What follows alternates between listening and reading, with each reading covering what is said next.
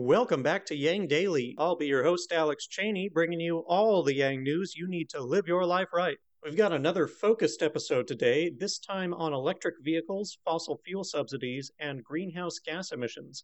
Next episode, we'll do a lightning round to catch up on other issues. Let's get to it. Quick shout out to our Tier 3 patrons, Shay Meehan and Nathan Stankowski, as well as all our other patrons. You keep us all informed and engaged. If any of you out there want to join these advocates of humanity first and independent journalism, head on over to patreon.com/yangdaily. It would only take a couple of bucks a month from each listener to keep this podcast and community going and growing into the future. Now on to the news. A new report by Bloomberg NEF puts global climate change efforts into a new light. They find that since the signing of the Paris Agreement in 2015, G20 countries, which account for 3/4 of the world's greenhouse gas emissions, provided more than $3.3 trillion in subsidies for fossil fuels, an amount sufficient to replace the U.S. electrical grid with solar 3 times over. It's a lot of threes, I know. Worse, some countries have actually been increasing their fossil fuel subsidies during this time rather than phasing them out. And guess who's on that list? Australia's subsidies went up by an incredible 48%, Canada's up by 40%, and the US up by 37%. The biggest subsidy amounts are in China, Saudi Arabia, Russia, and India, accounting for about half combined. The report determined 60% of the subsidies went to companies producing fossil fuels and 40% went to cutting prices for consumers. At a time when we're seeing massive damage to humans and animals from climate change, we're using tax dollars to incentivize that pollution. You might think that making gas or fossil fuel energy cheaper is kind of a good thing, but think about it. We're taxing people and then giving their money to oil companies. It's basically just giving money to the government so they can use it to distort the market by making fossil fuels seem cheaper than they are. We're making it profitable for the oil industry to extract resources that would otherwise be left in the ground. At current prices, the production of nearly half of all U.S. oil would not be economically viable without federal and state subsidies.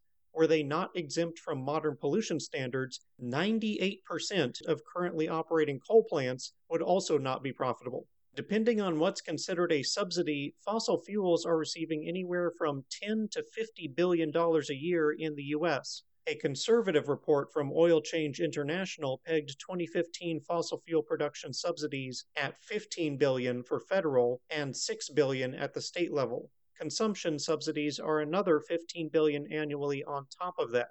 Oil companies get permanent tax breaks 7 times greater than renewable energy. In 2015, oil, gas, and coal companies spent $354 million in campaign contributions and lobbying to receive $29 billion in federal subsidies. That's an 8,200% return on investment.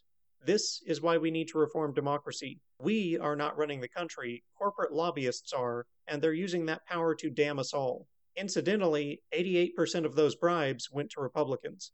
It's popular to attack green energy subsidies, so you might ask, how is this different? The difference is that green energy is a set of budding technologies that are beneficial to humanity and need a bit of help getting to the point of profitability. Or at this point, mostly that we need to transition to them as fast as possible to avert disaster. Almost all the technologies you now know and love were once subsidized by the government during their development phase until they could get to the point where the private sector could profitably sell them and continue that development. Fossil fuels were once a budding technology the world needed, like over a century ago. It makes absolutely no sense to be subsidizing them now. It's like giving money to Blockbuster when Netflix is on the way. And if we want to help people afford energy, we should be giving them money and letting them make an honest choice of which energy to use, rather than essentially choosing for them. Basically, it's the same dynamic as UBI versus welfare, which is to say, let the free market function as it's supposed to and give people money to participate in it, rather than giving money to bureaucrats and having them decide what people need. And then there's the cost of cleaning up the damage fossil fuels will do through climate change. It's a difficult number to estimate, but even extremely conservative estimates of $37 per ton of CO2, which is 5 times lower than the highest estimates, comes to a cost of about $200 billion a year for the US and 1.3 trillion globally. Fossil fuel companies will not be paying that bill either. Again, taxpayers will, making it further invisible subsidies. This is why we need a carbon dividend to get rid of that invisible subsidy. We are paying them to hurt us and making it harder for better technology to compete against them. Kind of like subsidizing tobacco instead of taxing cigarettes. It's madness. Tell your representatives it needs to stop. You can find the report and more detail on particular subsidies in the links. On that note, there's a lot of misinformation from those same corporations around how clean electric vehicles really are. To clear this up, the International Council on Clean Transportation performed an in-depth analysis of present and projected greenhouse gas emissions for the full life cycle of average medium-sized vehicles and fuels. This considers everything from extracting the minerals used for producing the cars and energy they run on, to the emissions while driving, to disposal of the vehicle, and everything in between. It does so for the EU, the US, China, and India, for a representative sample of energy grids and supply chains. The conclusion? Even for the dirtiest grids relying heavily on coal, fully electric vehicles are cleaner than hybrids and other combustion vehicles. In countries with cleaner grids, gas cars emit over 3 times as much greenhouse gas as EVs over their lifespan, going as high as 5 times where the grid is entirely green. Fuel cell cars are almost as good as EVs when the hydrogen is created with green energy, but almost as dirty as gas cars when it is not, and it's usually not. As you'll be able to see in the graph in the links, roughly 15% of a gas car's emissions come from creating the vehicle, 20% from creating the fuel, and 65% from burning the fuel while driving. These vary slightly depending on the location. EVs, on the other hand, have no emissions from running the vehicle. Anywhere from 35 to 75% of their emissions come from fuel creation, depending on how the electricity is generated, with emissions from producing the vehicle being only slightly higher than that of a gas car due to the battery pack. Gas engines are extremely inefficient in converting gasoline to motion because they explode it, immediately losing most of the energy as heat, and then use a ton of mechanical hacks to translate the remaining explosive motion into rotational motion.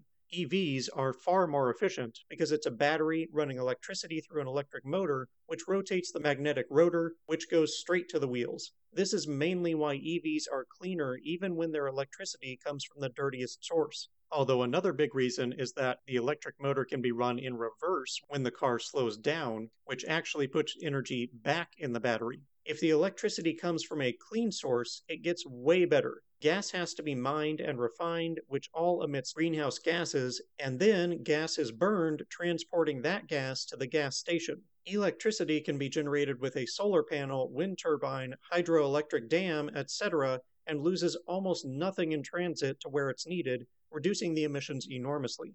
You can even eliminate the small transportation losses by using solar to produce the power right where it's needed, at home or at a public charger.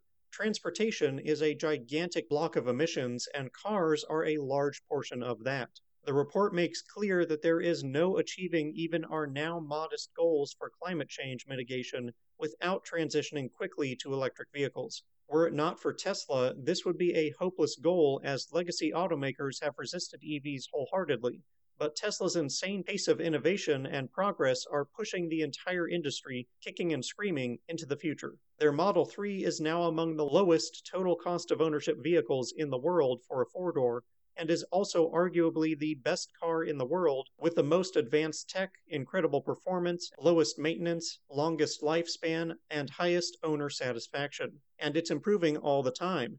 That's also not to mention their solar, energy storage, charging station, and insurance products, which are all likewise industry-leading. Suffice it to say, there's a reason Tesla is in the top 3 companies engineers want to work for, and is now the most valued car company in the world by market value. EVs and green energy provide better performance, cost, efficiency, health, maintenance, sustainability, and pretty much every other metric. Climate change or no, they are the technology of the future, and the sooner they arrive, the better. And that'll do it for today's Yang Daily. Bookmark and share the fossil fuel subsidies and EV threads. Flood Congress with calls, tweets, faxes, and letters using the ResistBot or Income Movement easy contacts below. If you need help, consult Humanity Forward, the Income Movement Aid Database, the Mission Asset Fund, or United Way, and don't forget to Yang Daily.